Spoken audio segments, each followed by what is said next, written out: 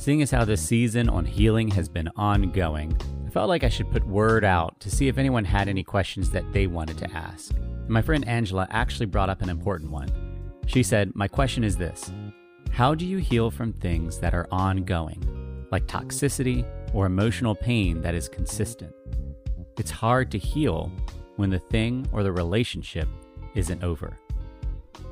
And I love this question because sometimes our gut response when someone is in a hard situation or difficult relationship is to say, just leave.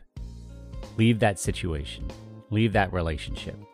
And sometimes that might be the answer. But there are times when that isn't.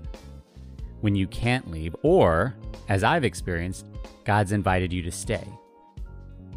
So what do you do when leaving isn't an option, and yet the environment or the relationship is still deeply difficult? Well, God must have liked this question too, because when I started talking to today's guest, Janice, and asked her openly what God had put on her heart around healing, this is where the conversation went. Some of you, like me, really felt Angela's question and really want to know how it is that we can persevere in the midst of hardship we can't escape. And so if that's you, I hope this episode is encouraging. You're listening to episode 91 of the Where Did You See God podcast.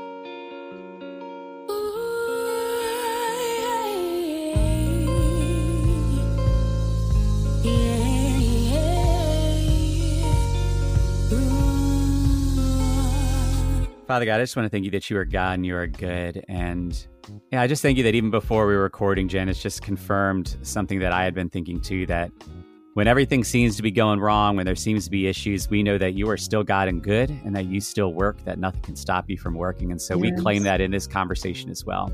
We don't know what you have in store, but we do know that you are present and active. And so we are grateful for that. We are excited about that. And we just want to submit ourselves to that. Our words, our thoughts, this conversation in its entirety, we want to give it to you and trust it to you because we know that in your hands, it can be abundantly more than we could ever ask or imagine. So we give you this time. We thank you for it. We pray that you are glorified and we look forward to seeing you at work. Honestly, we pray in your most holy and precious name. Amen. Amen. Amen. All right, Janice. Well, I'm excited. We're finally able to connect. We've had all kinds of obstacles and challenges, but as I prayed and as you shared, oftentimes for me, it really does mean God's about to do something. And so, and I really don't know what this conversation is going to look like because we've touched base a little bit through our Podmatch interaction, and there's a few directions we could go, but I don't know where God's going to take it. Okay. But before we jump in, one thing that I love to do with guests is give a fun way for the guests to briefly just share who they are. And it is fun because I come up with random prompts. Sometimes this works well, sometimes less than well. And here's the random prompt that popped in my head right after I finished praying. Okay. So we're in the Christmas season and we're starting to receive our holiday cards. Oftentimes you're receiving a card from friend and family and you know who they are and you love the picture. But every so often, your dentist or a lawyer or some business sends you the cards. So let's say I'm opening the cards and I get a card from Janice and I don't know you yet, but you're using this Christmas card to introduce yourself. So on the front, you're smiling, you do whatever. I open it up and there's a short little blurb about who you are. So when I open the Janice Christmas card, oh my goodness, what does it say about you? It says, in this Christmas season, when we give praise to our Lord and Savior Jesus Christ, just remember that Janice Liggins is a child of the Most High God. I love it. I love it. It is simple, sweet, and to the point. And that's it, right? If that's all we have, that we're children of God, that's all we need. All we need. So I approve. It's going up on the wall, keeping it up all season. Well, Janice, there's so much that we could talk about. You're an author. You work in the nonprofit sector. There's a lot that you do. But to jump in, we first connected because I shared that this season of the podcast is focused on healing. Out the gate, there was a lot of thoughts that you had of what conversation could look like. But right now in this moment, when you think of this idea of healing, when you think of this conversation, is there something that is rising up in your heart a little more than everything else? Yes. The first thought was sometimes we get caught up on other people and why other people do what they do. I went through that. When people would be mean or nasty or say mean things or just, I would say, God, why would they do that? Why do they say that? God, why would they act like that? God, why? I'm asking God all these questions about why other people would do what they did. And I'm not one for tit for tat. Mm-hmm. I don't do payback. And so I would think, well, why would they do that to me? I'm the nicest person in the world. Why? And so one day God just said to me, I hold you 100% accountable for everything you do, everything you say, everything you do, how you act, and more importantly, how you react. But I don't hold you at all accountable for what anyone else does. That was very liberating to me, very freeing to me, because it took my mind off of why other people did what they did. Yeah. Because just like God is holding me accountable for everything I do, he's holding them accountable for everything they do. And instead of me focusing on why other people did things, it made me focus on myself and had me focus on how am I handling what they did. Yeah. That's what God is looking at, because our reactions are more important than our actions, because we plan our actions, right? We don't plan our reactions. Our reactions are off the cuff. In the middle of someone being nasty, I was able to see that they were just in a real dark and ugly place right then. And I felt sorry for them because I wouldn't want to be in that dark and ugly place. And so I was actually able to pray for them in the midst of them being ugly. I mean, not verbally, not openly, just in my heart, I would pray for them. To me, that was the most healing thing, because it focused on how am I doing with God. That's the only thing that matters. What other people are doing does not matter. Just pray for them and make sure you're in the right space with God. Another point to that, though, is we have to guard our heart with all diligence, because our heart's the only thing God looks at. He doesn't care about our money. He doesn't care about our education. He doesn't care about how much stuff we have. He only cares about our heart. How pure is our heart? And so we cannot be angry and bitter with other people because of what they did. Because if we do, then we have an angry and bitter heart. Yeah. And God cannot use an angry heart. So I made a motto that I need Jesus more than I need anybody breathing. So no one gets me riled up because they are beneath the name of Jesus. Yeah. And he says he will keep us in perfect peace if our mind is stayed on him.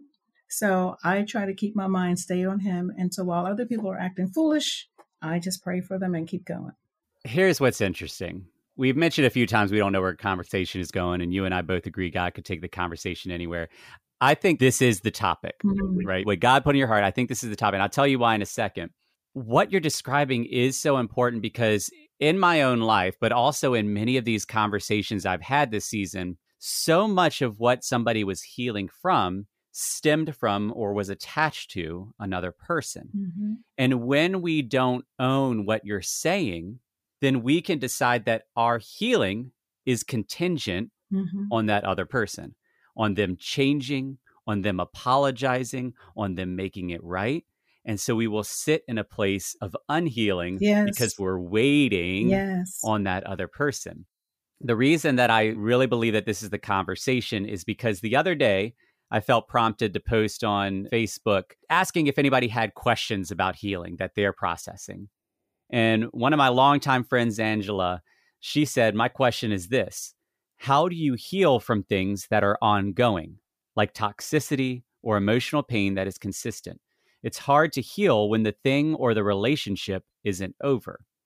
And so what do we do when we're in spaces where the other person, their actions are continuing to cause harm, and yet God is calling us to stay? So I'm grateful that this is what God put in your heart. Yes. Here's the question that it brings to my mind. You know, what you're saying, I agree with. But somebody could hear it and take it as like a broad, sweet platitude, like, oh, don't worry about what other people think, Yeah. which is easy for us to say. But when it is a close relationship, when Yeah. it is someone that you will have to interact with, a boss or a coworker, a spouse or a family member, Yes. someone that you can't just write off and say, you're out of my life. How do we go from this being a trite platitude to something that is true and is attainable? We have to remember that we are spirit. We have a body because we're in a natural world, right? Mm-hmm. But most people are so caught up on the natural part of who they are because it's what we see, feel, touch, and taste every day. Yeah. But most of us have seen a body at a funeral at some point. Mm-hmm. And you could speak to that body all day long. It's going to lay right there. Because without the spirit, the body is worthless. But we put all of our effort and energy into this body, this physical thing. But God is spirit, and he made us in spirit. He made us in his image, and we are to worship him in spirit and in truth. And so it's a matter of looking at God and his word for who he is. He is our Father. There's a battle for our mind and our thoughts. And that battle, God wants our mind and our thoughts. So does the adversary. And so the adversary is going to constantly try to plague us and distract us from doing the things that God wants to do. Well, we have to choose. We have the choice as to who we're going to listen to. When we choose every day, God, thy will be done, and we mean it, and we live in that, then there is such thing as called peace that passeth understanding. Mm-hmm. He promised that. Yeah. So he will keep us in an inner peace, even in the midst of the storm, even in the midst of other people acting ugly on a continuing basis. My mom used to say, look beyond their fault and see their need. Mm-hmm. And we need to do that. Look beyond the person. Why is that? Remember, I was saying, God, why this and why that? God sees them, Mm-hmm. and he's going to judge them. Pray for them. Don't let your heart get so hard that you cannot pray for that person, whether it's your boss or your spouse or your child. And I've been through all three. Mm-hmm. But just literally, you have to just put God above everyone and everything. And he will strengthen you to be able to be content and abide in that situation. He will get you through. Sometimes we go through challenges because it's God's opportunity to strengthen us. He may not cause the challenge, but he will use the challenge. Mm-hmm. And so we all have gone through situations where we say, why does this keep happening to me? Why does this keep? Well, it keeps happening because we didn't learn what God wanted us to learn the last time we went through it. Mm-hmm. And so at the beginning of every new challenge, we should ask God, what is it you want me to see, know, and do? And how is it you want me to be? What do you want me to see, know, and do? And how is it you want me to be as it relates to that situation? And then allow him to show it to you. Allow him to show you. He will tell you. And so you will then be able to make it through that challenge, because we grow through what we go through. And then we will be able to elevate to another level of spiritual purpose. God will promote us to another level of spiritual purpose. So sometimes the person who's aggravating us is just the adversary's way of trying to keep us from passing the next test Mm-hmm. that God has for us. So you can't put your focus on that person and what they're doing. You have to focus on pleasing God. God, what do you want me to do? Mm-hmm. And so in every situation, what is it you want me to see, know, and do? And what will happen is you'll pass the test. And by test, I mean, we are not fit for God to use us until we reach a certain level of growth and maturity. We are all filled with toxins. When we're babes in Christ, we all have toxins. We all have the sin of Abraham, the DNA of Abraham running in our veins. And so we are naturally born to be against God. We have to be taught to love God. And so we are also naturally inclined to disobey God. We've got to go through experiences of getting to know him and trusting him before we can overcome that. But I just think when people are in our lives and they are at whatever level they're in, we still have to put God first. He says we have to love him above our children. We have to love him above our parents.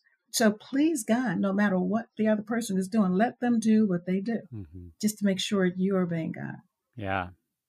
Yeah, it's this idea of in and of ourselves, even if we want to love God, there's so many other things that we love, so many other things that we want, so many other ways that we understand reality, that these moments, these tests, as you mentioned, these periods where we actually have to make a choice when we choose God, it also is an opportunity for us to choose to let go of these other things, our desires, our understanding, our will.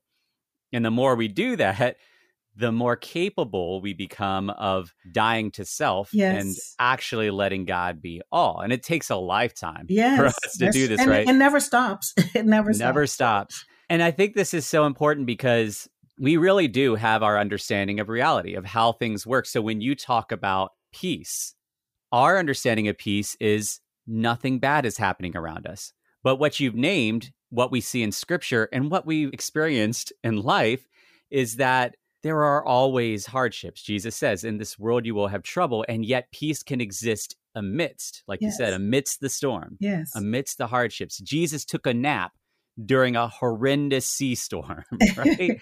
So there is a peace that defies understanding, or put another way, a peace that is not determined by circumstance. When we think of contentment, we are after happiness. We're after feeling good. But contentment is the Apostle Paul being able to know that he was good, even as his circumstances were the worst they could possibly be. And so in these relationships where we're in a toxic space, but God won't let us leave, our understanding of reality says the only way I can have peace, the only way I can be happy is if this changes, or this person changes, or this person goes, or this blah, blah, blah, blah. And God says, doesn't matter. None of that matters. If you want peace, if you want contentment, then seek first my kingdom and my righteousness, because what I offer can exist in the worst of scenarios. But breaking that understanding is hard. And I think this is the other piece, is when we believe that peace and contentment is the absence of hard things, we also are thinking it's the absence of negative emotions. But I'm starting to realize there is a space for contentment while still feeling the weight. An example of that is the number of times that Jesus felt the weight. When he was outside Jerusalem and he wept, and he's like, woe to you, because what could have been? Or when Jesus was in the garden and weeping so hard, blood was coming from his pores. And it's like, if there's any way for this cup to be taken from me. When the disciples like missed it again and again and again, he's like, oh, you of little faith. Jesus felt the weight of the brokenness of people in the world. And yet he still had that inner peace. But I remember a time in my life where I knew that God was calling me to trust him, and I was, to the best of my ability, seeking him, but I felt the weight and it was so hard. And somebody questioned if I was really seeking God because I wasn't happy. Because if the Bible says be content in all situations, then you should never be sad. You should always be happy. And so we picture in our mind that Jesus is always happy and smiling, but if Jesus wept, if Jesus felt sorrow, then that means that we can be content and have peace and be where God is inviting us to be, and also feel the weight. Yes, I agree. We can feel the weight, and we can feel sorry for other people. We can feel bad that other people are in certain situations. We can feel bad that we're in a situation, but we just can't stay there. We just can't stay there. Every now and then I would get in the doldrums, I call it. It was like a light bulb would go off, and I would remind myself, wait a minute, that's not God. And I have this saying, and I stand up and I stand strong like a soldier, and in a loud and very commanding voice, I say, I am a child of the Most High God. Heir to the throne of grace, sister to my Savior. No weapon formed against me shall prosper. Thank you, Lord, that you bless whatsoever I set my hands to do to prosper. Thank you that you are my rearward. You've got my back. Thank you for the angels you've encamped around about me. Angels, I dispatch you in the name of Jesus. Go before me and make the way plain and the path clear. Immediately, that feeling of the doldrums is gone. Mm-hmm. Immediately, every time. So much so that it rarely happens anymore that I get that feeling of the doldrums, because it's like I know what to do to make it go away. Yeah. And so the enemy doesn't attack me with that, because he knows I know what to do to make it go. Doesn't mean he doesn't try other things. Yeah. But we can feel sad. We are human, and we have to live in this human flesh. And so this human flesh has emotions from one extreme to the other. So we are going to have to deal with things that happen to us and around us. But we can't let any of those things that happen become more important than the thing that is most important, and that's our Lord and Savior. Yeah. We just have to make sure that we keep things in perspective. And so when it comes to our body versus our spirit, if you have two lions and they're both in a cage, one lion gets fed 20 pounds of steak every day. The other lion gets goulash every day. The lion who gets the steak is allowed to get out of the cage and exercise every day. The one who gets the goulash is in the crate 24/7. At the end of 1 month, the two lions have to fight. Which lion do you think will win? Mm-hmm. The one who gets fed and the one who gets exercised. So we exercise our body. Even if not going to the gym, we get up, we move, we're moving our body, we feed our body, we watch TV, we let a lot of things into our body. And so we are feeding and nourishing our body every day. But are we feeding and nourishing our spirit? Our spirit can only be fed with the Word of God. And so when we are short on spiritual nourishment and big on natural physical nourishment, then our body is going to always be stronger than our spirit. Mm-hmm. The Bible says that in your flesh dwelleth no good thing, right? So our spirit has to always be stronger than our flesh. Mm-hmm. We should be able to tell our flesh, no, we're not saying that anymore. No, we're not going over there anymore. No, we're not doing that anymore. No, that is behind me. Mm-hmm. And make our flesh obey. Mm-hmm. Your flesh will do whatever it wants. Our flesh has a mind of its own, and I want more of that alcohol, more. I want more of those drugs, more. Our flesh will kill us, and having a good time doing it. We cannot pay attention to our flesh because that's not who we are. We are spirit. And we mentioned earlier that in and of ourselves, we have a skewed understanding of reality. And so, there's that passage where the heart is deceitful above all things, right? Like the heart thinks it knows what it needs. The flesh thinks it knows what it needs.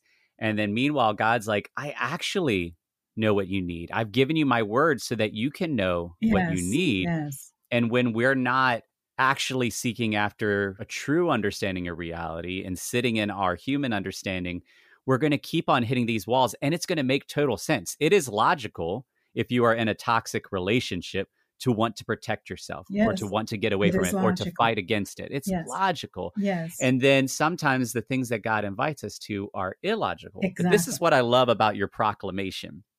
What you're essentially doing when you say that is you are naming some truths and deciding to affirm those truths. And these truths oftentimes are the very things that we need to reorient our minds around when we're in a toxic space. So, for example, in the toxic spaces I've been in, one of the places that I have been beaten down is my identity. And how somebody directly interacts with me or speaks to me, or how I perceive they see me, can make me feel less of myself. But in your declaration, you name your true identity. And your identity as a child of God, a co-heir, a sister of Christ, like that exists regardless of what other people do, regardless of what other people say. And when you affirm that, you can go back into whatever situation and know that that is unchanging. Yes. I had that experience of when God was like, I need you to know who I made you to be. When I actually listened to him and let myself affirm that, the situations didn't get better. but I was able to know who I was. There you go. You're also in that proclamation claiming what the purpose is of all this, where you're heading, your destination. Because if we're in a hard relationship, then the destination is for that relationship to be good. Or if we're in a toxic work environment, the destination is for us to be respected or the job to get better. And if our destination is simply to walk with God, then it doesn't matter how dark the valleys are we're walking through, because that can exist. And so I love that you shared that, because what it emphasizes is that regardless of our situation, if we can know what is actually true, not just what we see around us, not just what is logical, but what is actually true on a spiritual level, we can move forward whatever is going on around us. That's right. That's right. I like to look at it from the perspective that whatever is going on, God will use the situation to strengthen us. Going back to the physical versus the natural, when we want to get strong, we go to the gym, right? And we exercise and, we pick up weights. And let's say we want to work on our biceps, and we've got one bicep at a time and our elbows on the table, and we get a 2-pound weight. Lifting a 2-pound weight, even for me, okay, that's lightweight. But a little bit of weight, a little bit of energy or effort, a little bit of muscle strength. Well, let's say I get a 10-pound weight. 10-pound weight, a lot more weight, a lot more effort, but a lot more muscle strength. And let's say I've got a 20-pound weight. Well, you could probably do 20 pounds for your biceps, no problem. For me, that'd be a lot. That'd be a lot of effort. But 20 pounds is going to be a lot more weight, a lot more effort. Yeah. Therefore, a lot more muscle strength. The bigger the weight, the heavier the weight, the more strengthening we get. Well, God uses trials and tribulations as spiritual barbells to strengthen our spirit man. So that's why at the beginning of every trial, we have to ask God, what is it you want me to see? What is it you want me to know? What is it you want me to do? And how do you want me to be? Because then we will be able to get through that trial sooner rather than later, faster, and we won't repeat the same thing over and over. Because God uses the trials as spiritual barbells, I've actually looked at trials very differently now. I embrace the trials because I see the trials as God's wink to me that he's ready to move me to the next higher level of spiritual purpose. But first, I have to pass the test. I have to go through that trial in a manner that will glorify God. I have to go through that trial the way God wants me to go through that trial. I can't get back at Sally because Sally was nasty to me. I have to always move in a way that will please and glorify the Lord. Then I get promoted to the next higher level of spiritual purpose. So trials are not necessarily bad. It's a matter of our perspective and how we look at it. Yeah. But if we know that all things work together for our good, for those who are called according to the purpose of God, then we know God's got our back. He's going to take care of us. And he's just, what is it you want me to learn? Just ask him all day. I talk to God all day, every day. I ask him questions. What should I do about this, Lord? What would you have me do about that? Yeah. I needed a new car.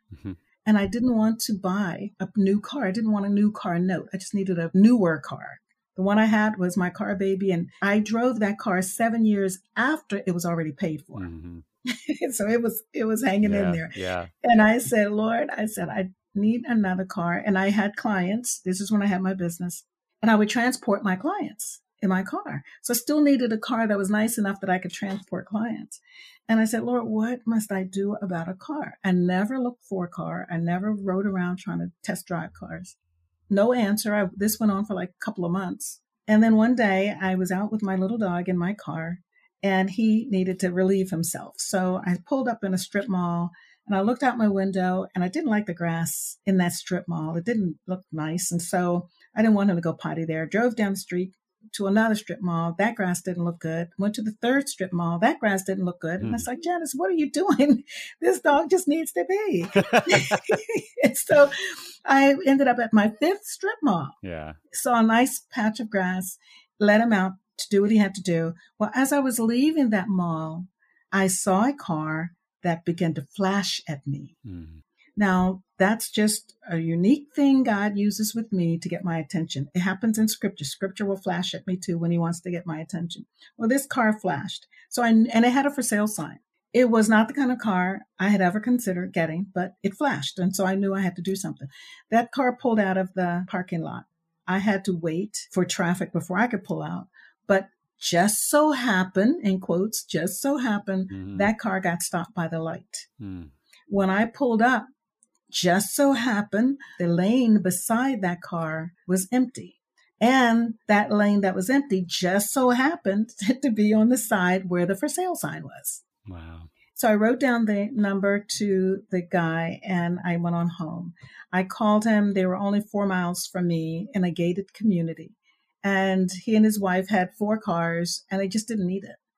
It was a Mercedes-Benz CLK, the 2-door version. It had only 23,000 miles on it. And he only wanted $19,000 for it. So God had me go strip mall to strip mall to strip mall to get to that 5th strip mall because he knew that guy would be there that day at the same time and I would see it. Yeah. And so we have to let God lead. We don't tell God what we want. I know a lot of people tell God what to do. God, make him do this. God, do this. God, we can't tell God what to do. That doesn't work. And so we just have to always ask God and then let him lead us. Yeah. It just brings to mind all the passages that talk about how we don't have to be anxious about anything. We don't have to worry about anything. Passages that say your Father knows what you need. Yes.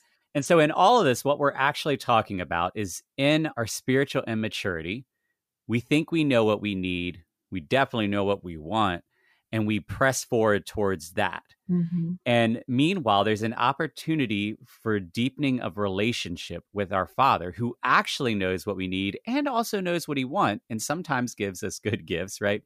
The invitation here is to choose to focus on that relationship, knowing that that impacts everything else. Seek first the kingdom of God and his righteousness, and all these things will follow. So when we come back around to this idea of difficult relationships, difficult spaces that God is not freeing us from, and we're like, how do I stay in a space where the harm keeps on happening? I think sometimes we can focus on those surface level relationships and what needs to change in those and what needs to happen in those, when in reality, in those moments, we can hone our focus on our relationship with our Father, who knows our needs, who knows the struggles, who has chosen not to free us for some reason in his wisdom. The more we're focused on that, the more we can be in a place like what you described, where we can have an actual need and God can take us to the way there in a way that we would never have expected. You would not have chosen multiple strip malls, right? Because grass is grass. Yes. But there was something that God was doing. Actually, I keep thinking about your book, A Journey to Your Calling. And I feel like we're talking about this concept in a very focused way, but it also applies to the broader things of our life. And so I imagine the flip side is true, that this book that you wrote, there are principles in that also apply to these hard situations. But I think that's where we trip up sometimes, is like when things are good in life, I'm going to seek God, I'm going to read my Bible. But when things are hard, we start to struggle to live those things out. So tell me a little more about this book and how you see the principles in your book playing into this topic of remaining in hard spaces. For one, I never thought to write a book. I had no plans to write a book. Mm-hmm. One day, God just said to me, write a book. And he gave me the title. The title meant absolutely nothing at the time. And I said, Lord, I have nothing to tell the people. And so I asked you to write the book through me. And he did. And he started giving me ideas. Ideas were coming so fast, I could hardly write them down. And I was scribbling everywhere. That went on for 3 weeks. And at the end of 3 weeks, I organized the scribble into groups, and those groups became my chapters. Well, I began to write, and I did ask God. I was so busy because I had the business at the time. And I said, well, Lord, how do I write the book? Basically, I was asking him, how do I fit it in? And he said, arise early at 5. So every morning at 5 o'clock, I would get up and grab my computer, and my fingers would just go. Yeah. I wrote every day for 6 months. That was just to finish the first rough draft. And it wasn't until I finished, and then I looked back over it, that I realized what had been written. And I think God wanted this book in the earth because he has put each one of us on this planet for each one of us to carry out a specific assignment and our specific calling. And there's a big difference between our purpose and our calling.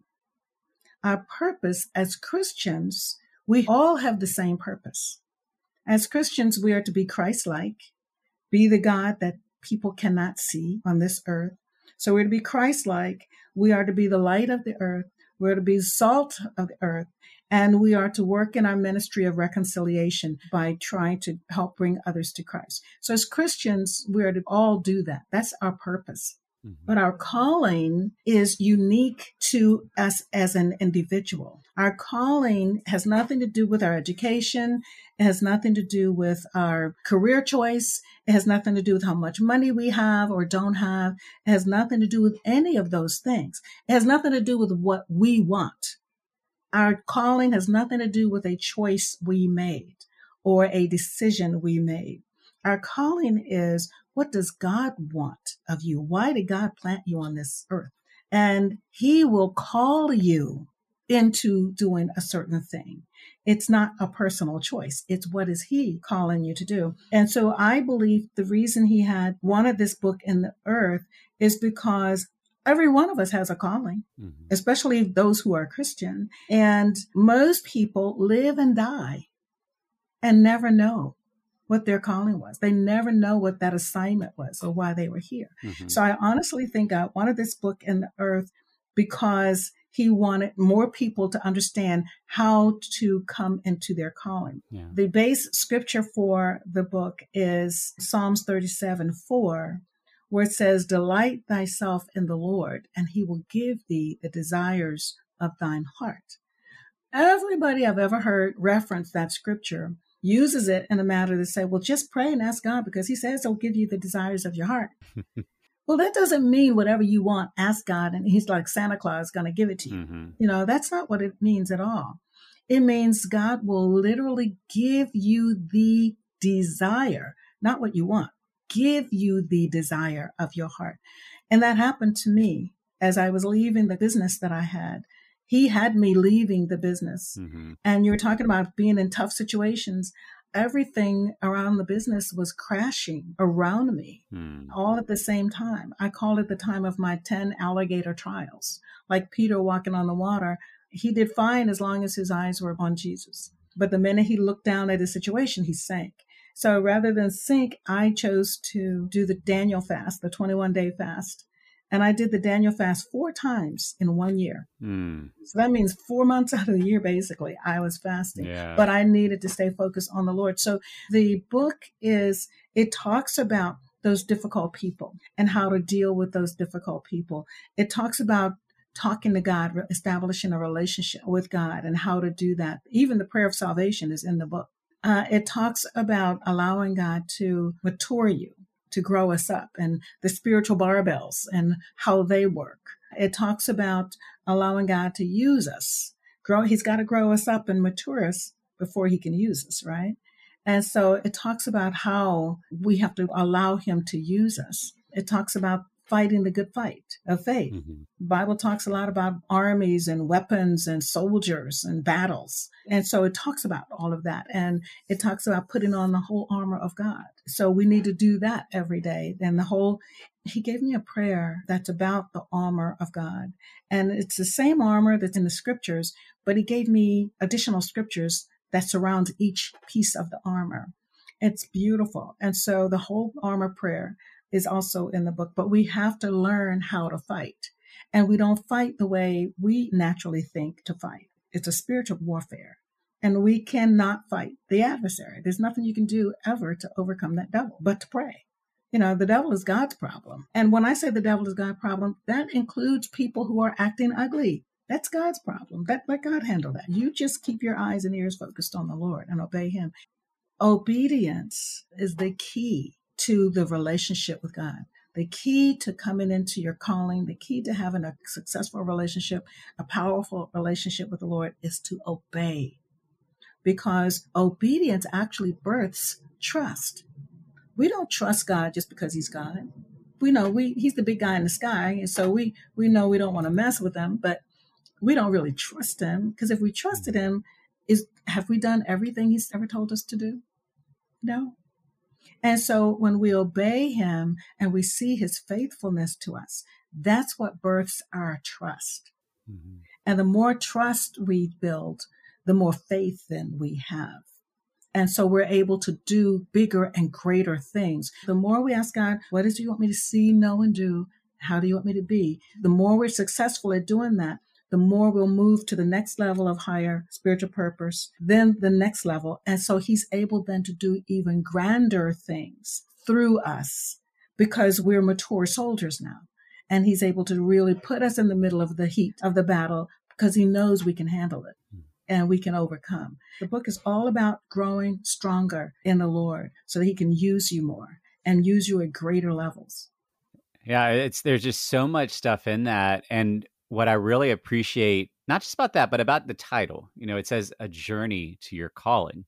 And how we function as people is we want to get a book and we want it to tell us exactly how to figure out my calling right now so I could do exactly.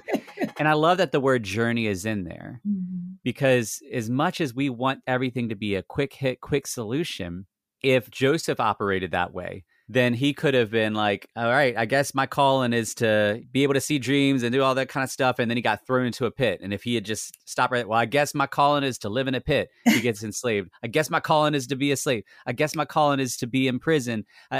His calling was to represent God in whatever space that he was in. Yes. And when he would live into that, he saw God working in powerful ways.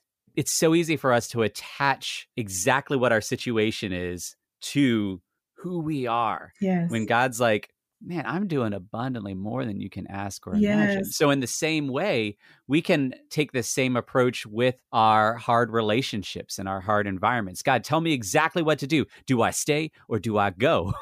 Yes. And God's like, hold up. You're asking the wrong question. Yes. The first question is, how can you seek me where you are right now? Mm-hmm. And I can show you more and more yes. where we go from here. Because if God had said to Joseph, you're going to be second in command to Pharaoh, what in the world would Joseph have done with that information? Mm-hmm. He wouldn't have known how to get to that point. He might have gotten prideful, like, oh, I'm going to be second in command. Right. No, God knew he couldn't handle that. And so he took him on a journey. Yes. And like you said, worked out some of the things that needed to be worked out, built up some of the muscles that needed to be built. Yes. And so in these hard spaces, like my friend Angela asked, like, how do we remain in these spaces? We remain by seeking God. Yes. And trusting that God can show us, rather than it being a prescriptive, when a situation is hard, you stay or you go. That's right. It's no, you seek God. I feel like there's so much more we could talk about, but I want to honor your time. So I have two final questions. The first is very straightforward. If somebody wanted to connect with your book, if they wanted to connect with other content, if they wanted to connect with you, how do they do so? Well, for the book, we do have a website. The book is Journey to Your Calling, and the website, just add.com. So it's journeytoyourcalling.com. It is also on Amazon and Barnes & Noble. They've raised the price, though, on both of theirs. We have not on ours. Ours is a little bit less. But more importantly, if you go to journeytoyourcalling.com, you'll see a flip book on the website where you can actually begin to flip through the pages and read the pages. So my pastor's wife wrote the foreword for the book. And so you can actually read her foreword. She said, it's a guide. It's a roadmap. You can do classes with this. She loved it. And it's true. It is a guide and a roadmap. As a matter of fact, just real quick, I asked the Lord after I wrote it, you were talking about people, we want quick answers. I said, Lord, how do I promote this book? Because it's not a novel. Right. It's not, lady meets man, goes to Paris, meets man, fall in love, happily ever after. It's not a novel. I said, how do I promote this book? And the Lord said, it is the book you do. So you can read the book from cover to cover. You will not know what your calling is. It's something you just said a little bit earlier. You can't just have a quick fix. You will not know what your calling is just because you read the book. You have to do the book. God says it is the book you do. So the steps that are in chapter 1, you have to make sure you do each one of those steps that are in chapter 1. It's the same thing for chapter 2. And you, in that order, you can't skip to number 4 if you haven't already mastered those things in chapter 1 through 3. It is a journey, and the journey is with the Lord, and you have to have and allow the Holy Spirit to lead you through that journey. Yeah. And so if you do, you'll come into your calling. And as far as reaching me, my email is author@journeytoyourcalling.com. And so I do plan to do classes. The Lord told me to do classes. He also told me to become a journey coach and literally work with people as they are journeying. And I haven't started doing that yet. I have to ask him, Lord, now how do I do this again? I'm looking forward to doing it though. And so I believe he's given me everything I need to be able to minister to people and just help them see what it is God wants them to do. And I'm not God, but I know what's in the book. I'll just say it like that. So yeah, that's great. And then my last question is also very simple. Is there anything else on your heart or mind that you feel like you need to share before we go? I would encourage everyone to take the time and recognize what they're doing. Are they pleasing God, or is what they're doing pleasing the adversary? Everything we do, we're either pleasing God or we're pleasing the adversary. There's no middle ground. And begin to look at some of the things that we're doing, some of the things we're saying, some of the people we're with, some of the TV shows we watch, some of the movies we watch, and say, if Jesus was right here, would I be doing this?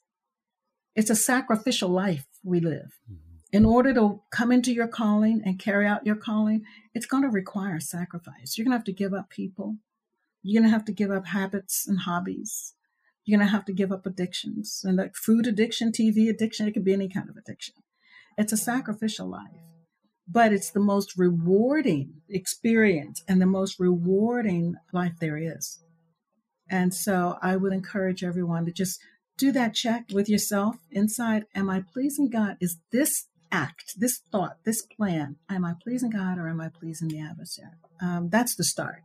And if you want more on pleasing the Lord, then please check out journeytoyourcalling.com and order the book. When you do order from journeytoyourcalling.com, when you receive your book, it will already be autographed. You will walk, you will run, dance through the streets, shouting praise to the one.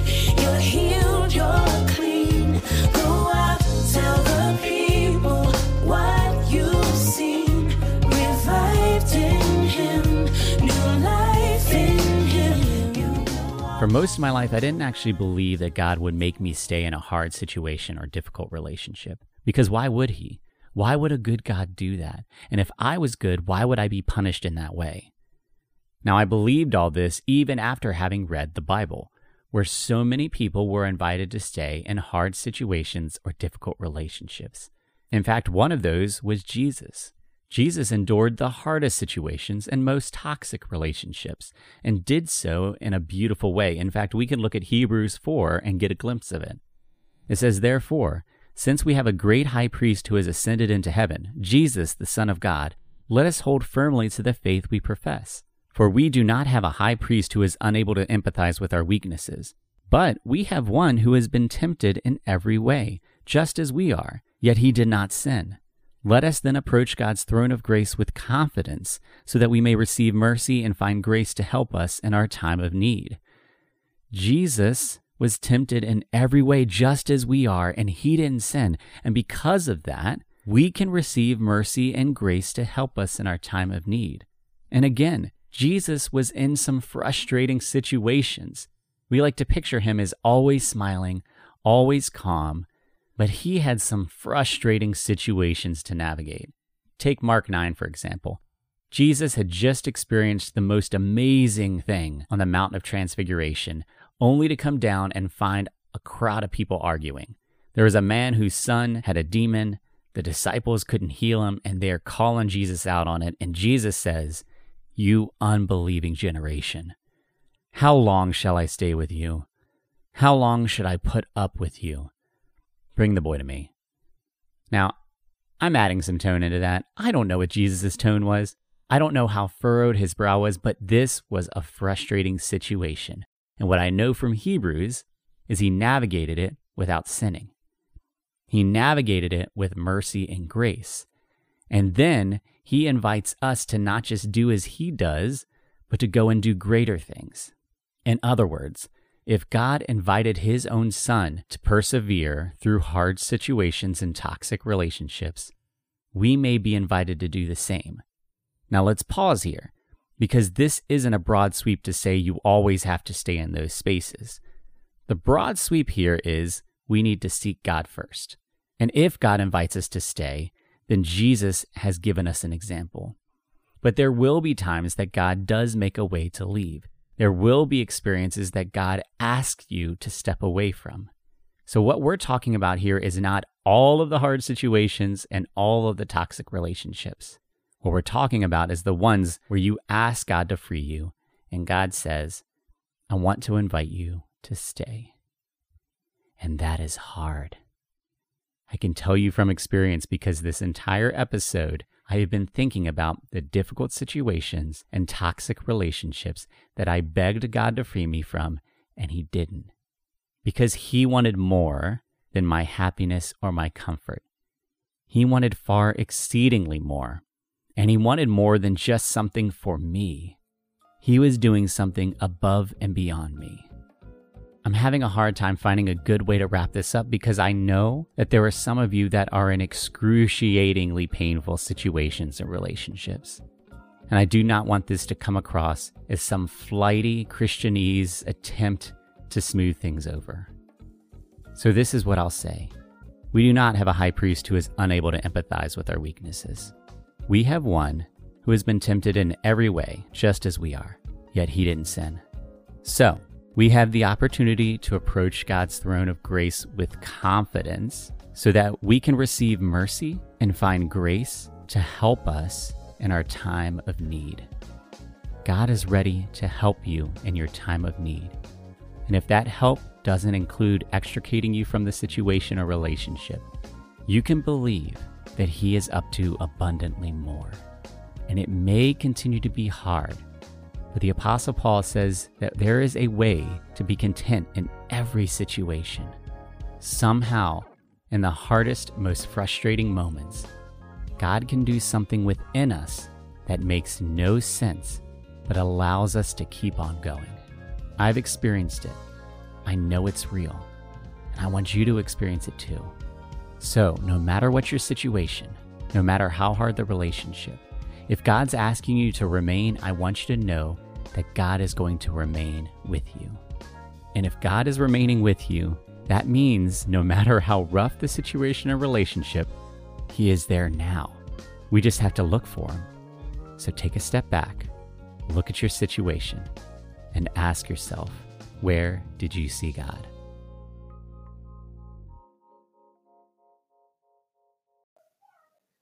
Thank you so much for taking the time to listen to the Where Did You See God podcast. And I would love for your stories to be a part of it as well. So there are a number of ways that you can do that. You can check out our Facebook page at Where Did You See God podcast. You can go to anchor.fm/Where Did You See God, or you can leave a brief voice message at 804-372-3836. I would love to hear your stories. And if the stories you've heard have encouraged you, think of someone else who could be encouraged as well and share it with them. The music you've been listening to is You'll Walk, You'll Run by Urban Doxology. They are a solid group, and you will love listening to the rest of their music, so check them out. And as always, as you go through your day, ask yourself, where did you see God?